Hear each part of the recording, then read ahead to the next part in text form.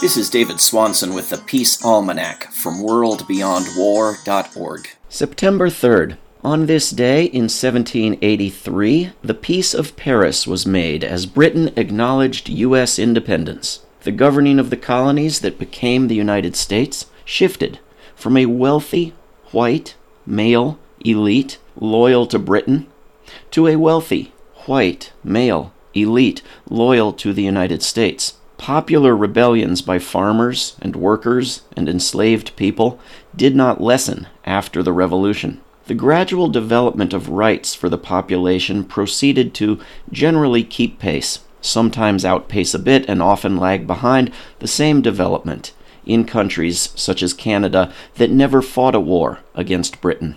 The Peace of Paris was bad news for Native Americans, as Britain had restricted Western expansion, which now opened up rapidly. It was also bad news for everyone enslaved in the new nation of the United States. Slavery would be abolished in the British Empire considerably earlier than in the United States, and in most places without another war.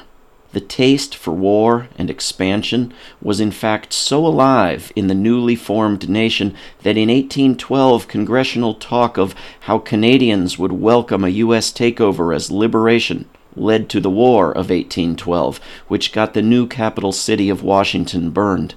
The Canadians, it turned out, had no more interest in being occupied than would the Cubans, or the Filipinos, or the Hawaiians, or the Guatemalans, or the Vietnamese, or the Iraqis, or the Afghans, or the people in so many countries over so many years where U.S. imperial troops have taken on the role of the British Redcoats. The Peace Almanac can be found online at worldbeyondwar.org.